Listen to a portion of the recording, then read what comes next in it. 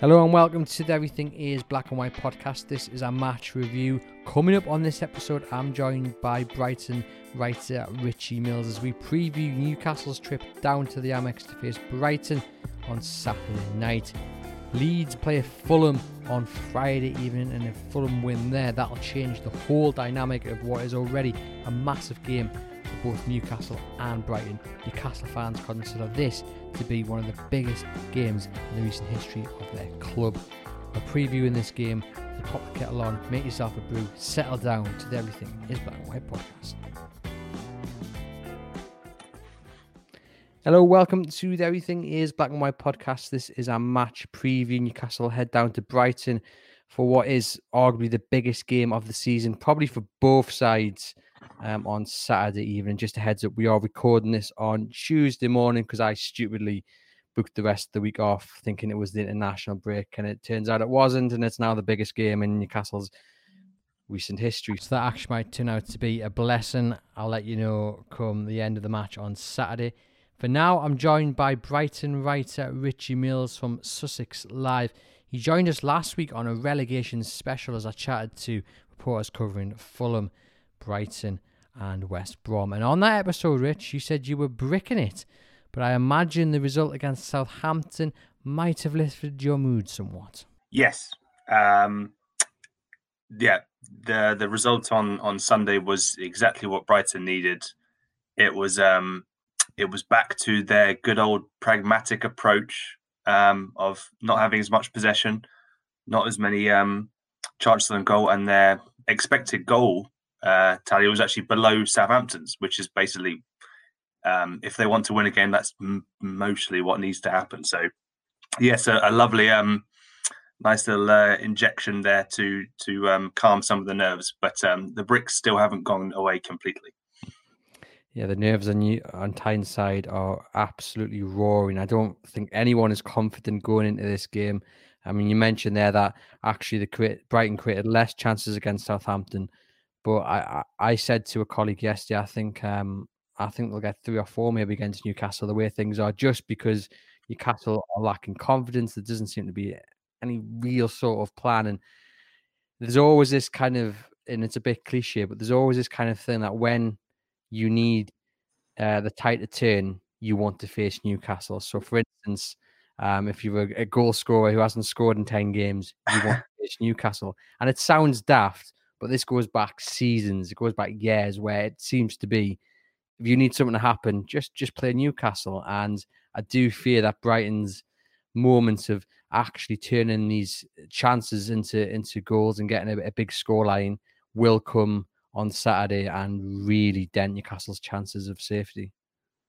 It's interesting you say that, because I think Brighton fans have been waiting for that all season.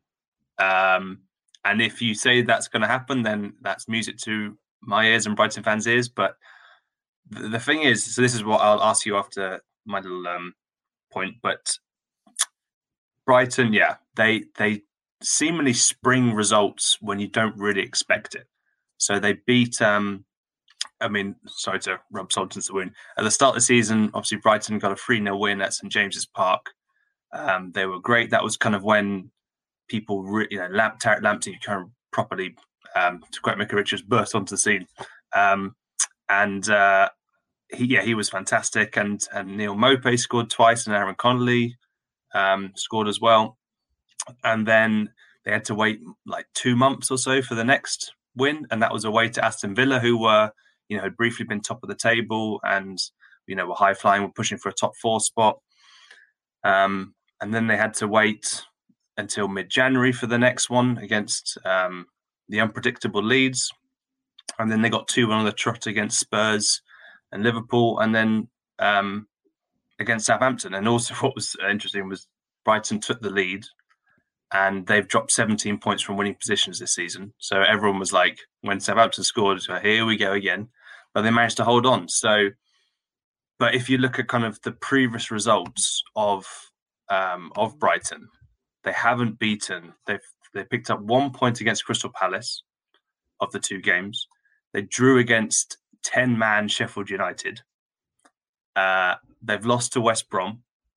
They drew twice with Burnley. They drew 0-0 twice with Fulham.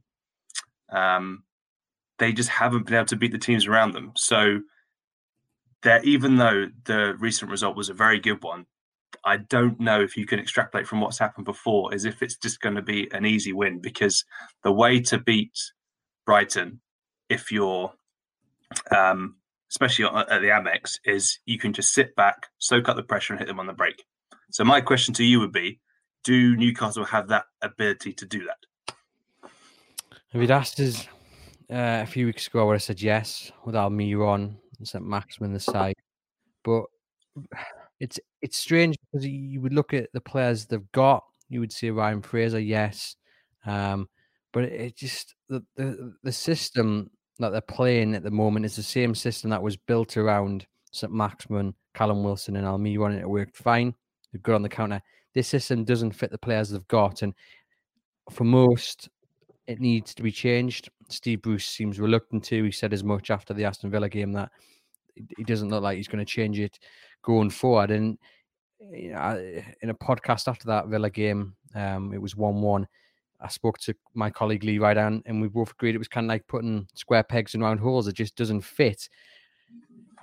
Individually, yes, they probably have got the players to catch Brighton on the counter. I mean, Ryan Fraser is quick and what have you, but when he's deployed as a false number 9, as it's like to be called these days, he's ineffective because he's a winger and he wants to be out on the wing, and then you're left with a massive space in the middle. And I think if they change the system and put the players in the right positions, then yes. But as I say, it doesn't look like that's going to happen. And I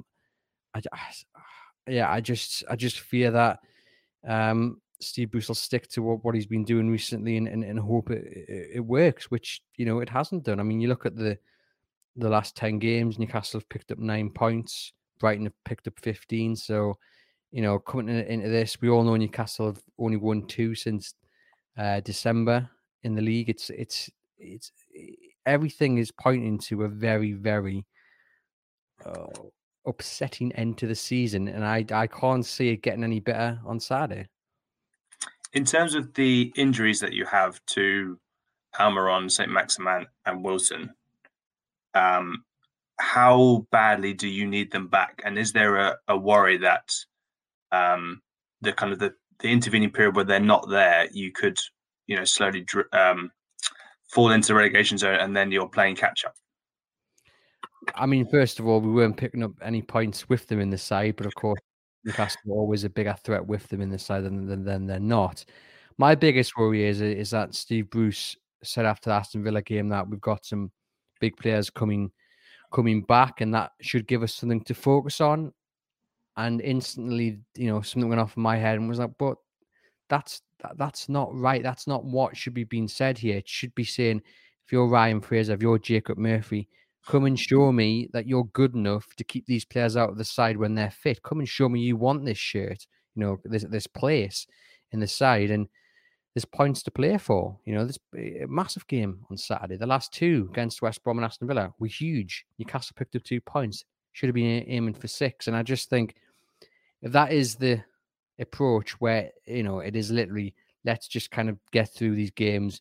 Let's get through to next month when hopefully we'll have Almiron, St. Maximin, Wilson back, and then we'll kick on. It just doesn't sit right with me. I don't think it sits right with many Newcastle United fans, because at the end of the day, everyone's got to deal with injuries. You guys have got picked up a couple. I mean, if I'm not mistaken, Adam Lallana has only really just come back, and he's been superb. And everyone's got to deal with injuries, and to set your stall out and say we're waiting until XYZ come back in, I just think it just sends off the wrong vibes to your own squad, to your fans, and to the opposition as well, and those fighting for safety alongside you.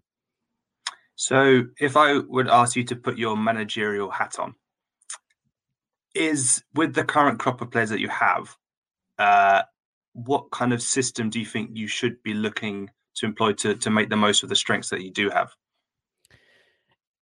Yeah, well, I mean, Steve Bruce seems, he wants to keep that formation, that set up. So fair enough, the kind of the 2 wide men in the man in the centre.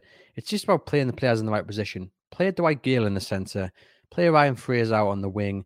Yeah, keep Joelinton out on the right. He did it. He had Mings in his back pocket really for most of the game against Villa, which is saying something because Mings has been brilliant all season. So, by all means, if you want to keep that system, do that, but just deploy the players in the right position. It just doesn't make sense to have someone like Dwight Gale out on the wide. It's like having Morpay out on the left or the right. It doesn't make any sense because they're best when they're in a central role, running onto the ball, holding onto the last man. That's where they're best. That's how you're going to score goals, and it's just it's frustrating to see. So with that in mind, that's what I'd do. I'd like to see an old-fashioned 4-4-2. To be fair, two wingers, Andy Carroll and Gale up front. Just old-fashioned. Let's just get the points on the board. But if Steve Bruce doesn't want to do that, that's all right. Fine, he's head coach. Just play the players in the right position. Because if you look at the heat map against Villa, and bearing in mind, like I mentioned previously, Ryan Fraser was deployed as this number 10 role, false number 9. The heat map shows him out on the left. So it's like instinctively, that's where he wants to be. Of course he does. Yeah. He's put in 101 crosses this season for Newcastle, and he's barely even played with injuries and suspension and what have you. He's put 101 crosses in. He's something like 24th in the whole league, and the players above him have all played twice as many minutes as him. And it's just like my head hurts just thinking about Ryan Fraser in a central role. He's the best crosser of the ball you've got, and I just think just play him on the wing, and Newcastle would instantly look more threatening. But Steve Bruce, I think he may stick with the same players and the positions he had them against Villa, which would just leave the likes of Dwight Gale totally ineffective against Brighton. Was there a modicum of comfort with how Newcastle finished the game against Villa? Obviously, they grabbed a goal right at the death, but I switched on for the last 10, 15 minutes, and I think they hit the post as well, and they looked like they were had a bit more incisive than maybe in the past. Was that fair to say? There was a bit more urgency towards the end, and Alan Shearer mentioned it on 5 Live, but it's no good turning up for the last 5-10 minutes against the Villa side who, are effectively a one-man side. Without Jack Grealish, they haven't got that spark. So you've got to go against these sides, and you've got to go against the sides like West Brom and try and win. And against Brighton, and I look at the way they played against West Brom specifically, or Wolves the week before, who haven't done anything special this season, and if they set up with the same approach, the same energy, which is lacking, then I do wonder if that'll suit Brighton, because they want to win. Obviously, Brighton want to win. I don't say Newcastle don't want to win. I just think the approach is wrong, because they just don't look energetic. They don't have that urgency. It's like, do they realise they're in a relegation scrap yet? And I'm sure they do. The comments from the manager, the comments from the players, obviously, they know what they're fighting for. But on the pitch against these sides, the last couple of games, which have been winnable, they've just lacked that spark and that energy. And I just wonder what's the contrast, how Brighton are playing and how they've played in the last few games. Well, I'd say just in terms of Graham Potter's demeanour, he just exudes this kind of calmness, and I do think from an outsider looking in, what I like about him is that he's always staying positive, and he never lets he never goes after referees for certain decisions or complains and stuff like that. He's just like, those are the uncontrollables. We have to focus on the controllables. And I think you keep hearing it from the Brighton players. They keep believing that it's going to come good. And I think Leandro Trossard, who scored the winner, a really good one against Southampton in the 2-1 win, he said this was just, this is finally our efforts are paying off. Obviously, that's just one win. But yeah, I do get the sense it's a happy camp. But things can change very, very quickly. I think I said in the previous one on your show that Brighton were 10 points clear of Fulham. They've beaten Spurs, they've beaten Liverpool. And then within a few weeks, they were out of the relegation zone on goal difference ahead of Fulham. So things can turn really, really quickly. So Sunday was a timely win for Brighton, but as I said again, I still don't think that is a guarantee that they'll come away with the 3 points on Saturday night. I mentioned Lallana there just briefly. I've been just impressed by him. He just looks, no disrespect to Brighton, he just looks a different class. He looks like he could still be at home in a top 6 side, and I think he's made a big difference. He's got that. I don't know what it is. He's just got something about him. And I think a lot of people, I know Newcastle were linked to him, and fans were a bit like, he's going to cost a lot. His injury record isn't great and all that, whatever. He's coming towards maybe the latter years of his career.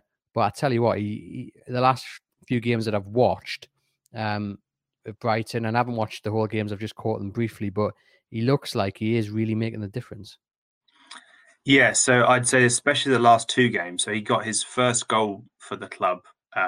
Just quick rewind. He signed for Brighton in the summer on a free transfer from Liverpool, 3-year deal. And I think people were very happy. Obviously, getting him on free is great. There was a little bit of a worry because he's had such, so many injury issues. I think between him and Danny Welbeck, another player Brighton signed on a free transfer, they've had close to 30 injuries between them over the course of their careers. So there was a little bit of a gamble, but there was definitely signs early on that Lallana was good, but he picked up an injury, I think, in the first game against Chelsea. And then over the course of the next few months, he kept having a recurring groin issue. And that was particularly highlighted when he came on against Liverpool in late November. He came on substitute in like the 50th minute and then had to be subbed off again because his groin flared up again.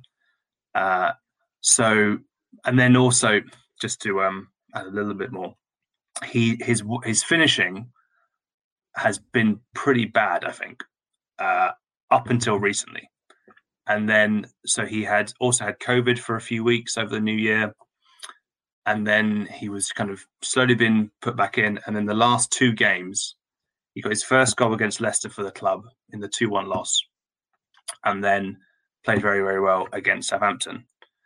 And that was the first time in a while that he's done back-to-back 90 minutes. He's only done that. He's only done completed 90 minutes 5 times this season.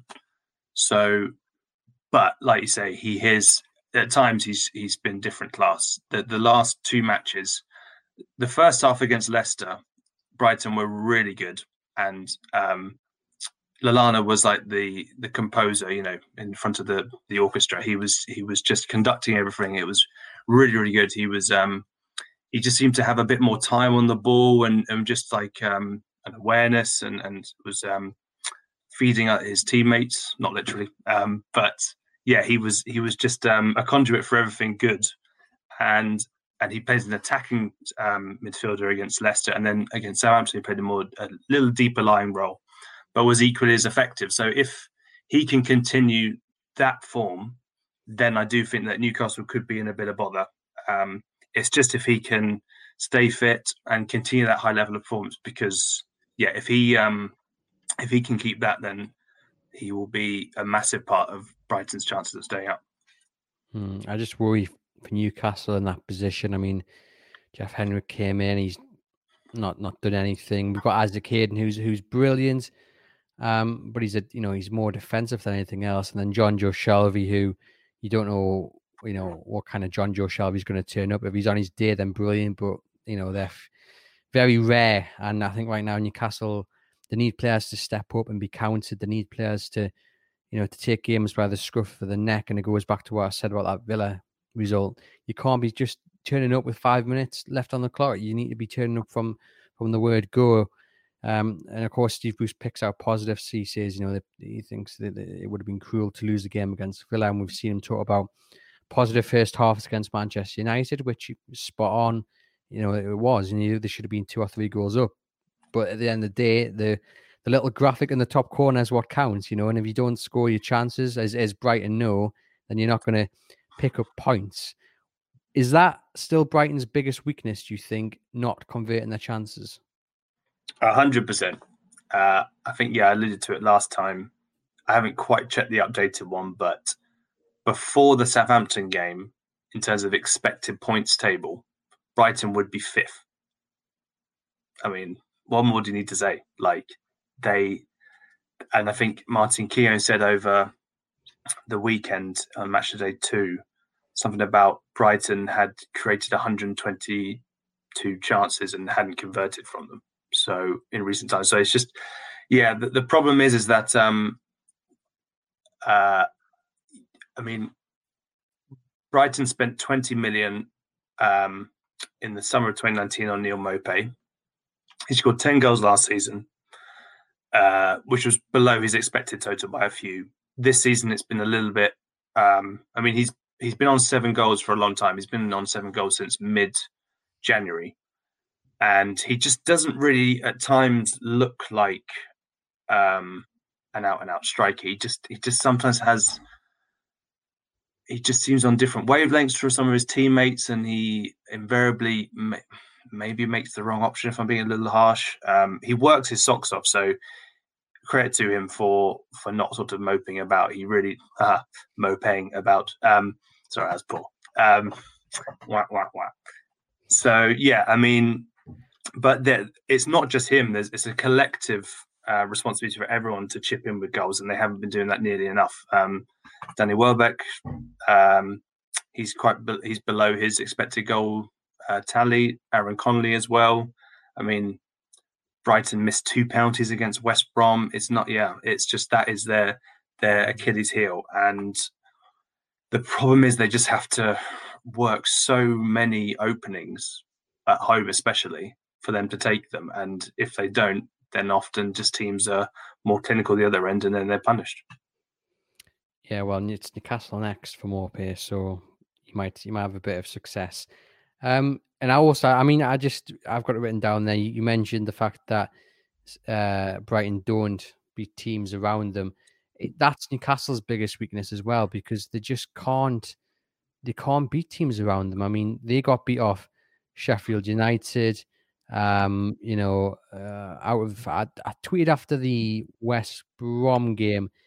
Now, with the 45 points played for so far against the other 9 sides in the bottom half of the table, Newcastle have just claimed 16. And then you look at the likes of Palace. Palace, have got a really good record against the sides around them. And it's when you're battling for safety and relegation, look, it'll be the same for Brighton fans as it is for Newcastle fans. You want to be more than a mid-table side, but at the moment that's probably the aim. And to get there, you've got to beat the teams around them. And it seems Brighton are much like Newcastle, and they just struggle. I mean, Newcastle struggled to win anyway, so I think that's one of the biggest worries for fans in the weeks to come, because Newcastle's running is really difficult. The likes of Leicester to come and Arsenal, the running is really scary. So Newcastle need a win on Saturday. No ifs, no buts, no excuses. Newcastle need a win, and the fallout could potentially be huge. I mean, the fans will not be happy if Newcastle lose, and understandably, because you just worry. I mean, are Brighton looking at this game A as a must win, and B, are they looking at it as they come into this game as favourites? The favourites one is hard to say, because Graham Potter just sort of says the same thing. Every game is a massive game, and we don't underestimate anyone.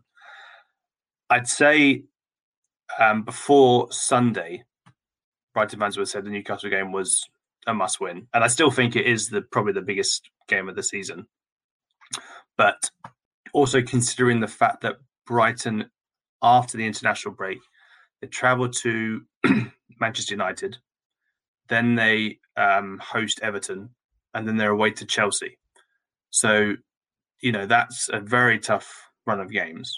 I think they have Sheffield United away at the end of that month, so that could be maybe a bit of a reprieve. But it's I'd say this is 100% a must-win game for Brighton, just to keep that momentum going and get them a bit more breathing room going into the international break, because that might feel like a long gap. I mean, it's probably close to around 2 weeks in terms of one game to the next. So Must-win game. I think maybe they're slight favourites going in, but again, it's important to say that Brighton have won once this season at the Amex, against 1-0 win over Tottenham in January. But they haven't won. The last time they won before that was back in June against Arsenal. Their home form is awful. It was, I believe, before they beat Spurs, might have been the worst in the Football League this season. So if Newcastle are looking to pick up points, this is not a bad place to go. You say that, but I think a lot of Newcastle United fans will be screaming at their phone or speakers saying exactly the same the other way around. I mean, Newcastle have, what are we looking at here? So Newcastle have not, I mean, there's no point looking at home and away form because in general, it's just pretty dismal. I mean, they've won 4 at home and 3 on the road, but they haven't won. I mean, they beat Southampton at home back on February, but then it was all the way back to West Brom on December the 12th, and it is only 2 wins in what is that? It's like 17, 18 games for Newcastle, and it's just dismal to watch. And if you are a neutral listening to this podcast, I mean, I don't know what you would be, but if you are, you're watching it, this is not the place to be. This is not the place to be if you want to listen to 2 chaps talking about good, decent football and their teams doing well, because neither side appear to be. Although we are wearing the same colour jumper, so that is something. If I could, interject, Andrew. Who would you say, if this is possible, who would you say are the kind of danger men that Brighton need to look out for? Ryan Fraser, I think he's got a point to prove. If Jacob Murphy starts, which many fans are hoping he does, but I mean, again, it's anyone's guess. I think he, as well, is someone you have to watch out for. He came off the bench and was lively, hit the bar, and then he set up Carroll for the not Carroll, he set up Lascelles, for the header. He needs a new deal in the summer, so he's got something to prove. They're the 2 really, because you look around the team. Steve Bruce is probably likely to pick, you would say, the team, maybe give or take Murphy, thrown in the same team that he played against Villa. So there's no one that really stands out. Shelvey needs a good game. He puts himself about a bit, but we're still waiting for him to kind of step up and create the chances that Newcastle need. But, they're missing their 3 best players, and that's not an excuse because, as I said right at the start, you've got to go through injuries. It's all now about those players who have replaced them stepping up, proving they're worth a spot on that team, and that's what Steve Bruce has got to do. That's what I would like to see him do. Not say, as he has done in recent weeks, we're missing Almiron, we're missing St. Maximin, we're missing Callum Wilson. Let's talk about the players who you have got at your disposal, because you've still got some good, decent Premier League players there. I mean, Jacob Murphy, with the right arm around his shoulder, could still be a very good Premier League player. Ryan Fraser, questions over attitude and what have you, but there's no questions over his ability. I mean, he's superb when he gets the ball to his feet and he's down the wing. He's got speed. He's got everything a good player needs. So I think we just need to see confidence built up into them. And hopefully, from a Newcastle point of view, that pays off on Saturday evening. But yeah, definitely Ryan Fraser. And if Jacob Murphy gets the nod, then I'd say them 2 are probably the ones to watch out for. But it all just depends on who Steve Bruce decides to pick and how he approaches the game, really. How are Newcastle at both ends on set pieces? They're not too bad, but I wouldn't say they're devastating when it comes to attacking corners. Or, I mean, obviously they scored with a header from Lascelles, but that wasn't a set piece. It did come. Did it come from I think it did come from a corner, and the cross didn't reach anyone, and it was put back in. And yeah, they're not too bad defending. I either got Martin Dubravka between the sticks, and Lascelles is sturdy. Kieran Clark's been superb. I don't think anyone would have really thought Kieran Clark would have performed as well as he has done. It's probably arguably Steve Bruce's best moment as a Newcastle United head coach when he stopped that potential exit from happening. I think Clark was linked to Crystal Palace, and there was a friendly I'm gonna say it Hibs, and he took Kieran Clark aside and just said, "Look, okay, I understand you want first team football. That's on the table, perhaps a pallet, but stay here." And he's come to that side, and he's done really well. So they're all right, I guess. But you do just it's more just getting hit on the counter, I think, which is the biggest issue, and the spaces appear. There's a lot of bodies on the line. There's a lot of throwing themselves in front of challenges. That kind of what you expect when you're down at the bottom. So it's not pretty defending it most of the time. But right now, it doesn't really matter. As long as the ball doesn't go in the back of the net, and Newcastle can put the ball in the right end, then that's all that matters at this point with 10, 11 games to go. I don't really care how good it is to watch. That can be a conversation for the summer. Yeah, I would say that Brighton usually aren't really a counter-attacking team. They sort of like to slowly build it up from the back, and then try to work teams over by lots of possession and stuff like that. So I wouldn't say maybe that's the way it could happen. But another thing I wanted to ask was jumping ahead a little bit. Say if Newcastle do stay up, would Steve Bruce keep the job, or do you think he'll be given the boot? I think he'd keep the job, and that's not based on any, inside knowledge. I think that's just my opinion. I think he's been set the task of keeping Newcastle United in the Premier League, and if he does that, whether it be by a single point or by goal difference, then he does that. And I think, there's talk of a massive payoff if he does get sacked, and that runs into probably a little bit of the thinking. But at the end of the day, if he keeps Newcastle in the Premier League and that's his remit, which it's understood it is, then he's done his job. And it doesn't. Sadly, Mike Ashley doesn't really care what Newcastle United fans think. We've had 13 years of, in my opinion, underinvestment. There's no ambition, and it is just to keep Newcastle as a Premier League side. So if Steve Bruce does that, he probably wouldn't lose his job. The big change would come when the fans get allowed back into the stadiums, because if the fans had been in the stadium this time around, it's arguable he wouldn't be in the job, because the pressure would just be too much, because he hasn't really got the majority of the backing from the fans. And there's the other side of the coin where you say, well, actually, would Newcastle perform better in the first place with fans, and they wouldn't find themselves in this position?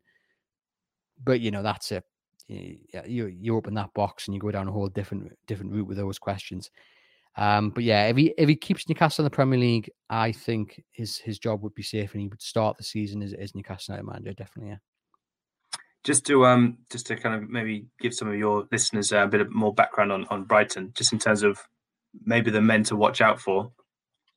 So Yves Bissouma is basically midfield destroyer. He's, I think, 5th in the league for tackles won.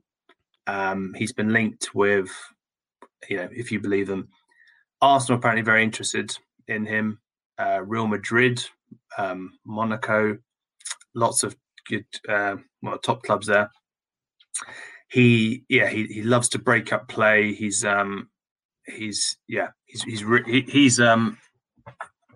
Graham Potter has said he could definitely play in the Champions League. He's definitely a very good player in the making, and his shooting sometimes can be amazing, and then hit rosette. But he's a very good player. Lewis Dunk, the captain and centre back, has been in very, very good form. There's renewed calls for him to get an England call up. He's just very, very solid. He scored a fantastic header against Southampton. He's actually Brighton's second top scorer with 4 goals. I think he's actually level on Neil Maupay in terms of goals in open play, because Maupay scored 3 penalties. So, but yeah, he's a very, very good centre back. If you can get someone with pace running at him, that is where you can exploit him a bit. Jamie Vardy showed that in the Leicester win. But yeah, very, very solid defender. As it talked about, Adam Lallana, if he's firing on all cylinders, he's definitely a threat. And then there's got a couple of others, players who can be hit and miss. Leandro Trossard at moments can explode into a game and really hurt teams, as he showed against Southampton. And then one thing that will be interesting to see just and I saw this was actually a bit of a criticism that was leveled at Bruce was, like you said earlier, he didn't change his tactics, and Potter did in the Southampton game. So Brighton are without their wing backs in Solly March and Tarek Lamptey, both out for the season, and they've argued been Brighton's one of their best players this season. So they've recently switched to a back four, and they've got Big Dan Burn, who at times is like a lighthouse in the desert, not much help. And sorry, just jumping. Did Dan Burn pick up an injury? Because I watched again briefly that game against Southampton, and he went on he went on this amazing run. But it looked like seconds before he just tweaked his hamstring. He was holding the back of it. Then he goes on this amazing run. He knocks the ball over the defender, Gazaresk. He then runs up the pitch. He does look like he's running through jelly or treacle. Yeah. And then he squares it to Gross, who slips it. Yeah. I mean, you probably remember the chance. But he went. Did he go off? He did go off. And will he be all right for the weekend? Yeah, so that's the thing. So he went off at halftime with a hamstring issue. We don't know how serious it is yet. And then what was interesting, so they switched from a back four and then brought on a guy who's actually a striker called Andy Zakiri, but he has played at sort of as a winger, but he was brought in at left wing back, and that completely changed the complexion of the game and showed Potter, even though it was a kind of an enforced change, he tweaked things around tactically, and it paid dividends because the wing backs were able to bomb forward and overload Southampton's midfield a bit, and whereas the Southampton wing backs were able to bomb forward when they had less presence in midfield. And yeah, I'm Dan Burn, Potter loves him. I don't think I think there are better options. So actually, it'll be interesting to see if he starts, because Brighton were they were a better team. They were a more solid team, a more cohesive team when they had two wing backs. So it'll be interesting to see if Burn is fit. But yes, that could be an interesting one, because Zakiri is a striker, but he did his job very well at left wing back. So that could be an interesting one to see if Potter goes for a back three and then two wing backs, or a back four if Dan Burn is fit. So that could be maybe an area you could exploit. I was going to say, is that Newcastle's best chance of exploiting that then would be to kind of target Burn in that back four? Well, yeah, he's not he's 6'7". He's not the most mobile. If he is okay, then yeah, if you could maybe get someone with a bit of pace running at him. Adama Traore scared the life out of him earlier this season. Scared the life out of most people, though, I would argue. That's true. But in particular, Dan Burn conceded an own goal. He brought Traore down in the penalty area for a penalty, got yellow carded, and was subbed off. He had a horrible day. He ran rings around him, which is no bad thing. But yes, if you can get a mobile person running at Dan Burn, Brighton could be in trouble. Let's finish off then with your score prediction. How do you see Saturday going? I'm going for 18-14 to Brighton. No, joking. I think it will be. I'm going to go for a nervy 1-1. 1-1. Would that be good enough for Brighton? I don't think it'd be good enough for Newcastle. In terms of points on the board, okay, but much win for Newcastle. Well,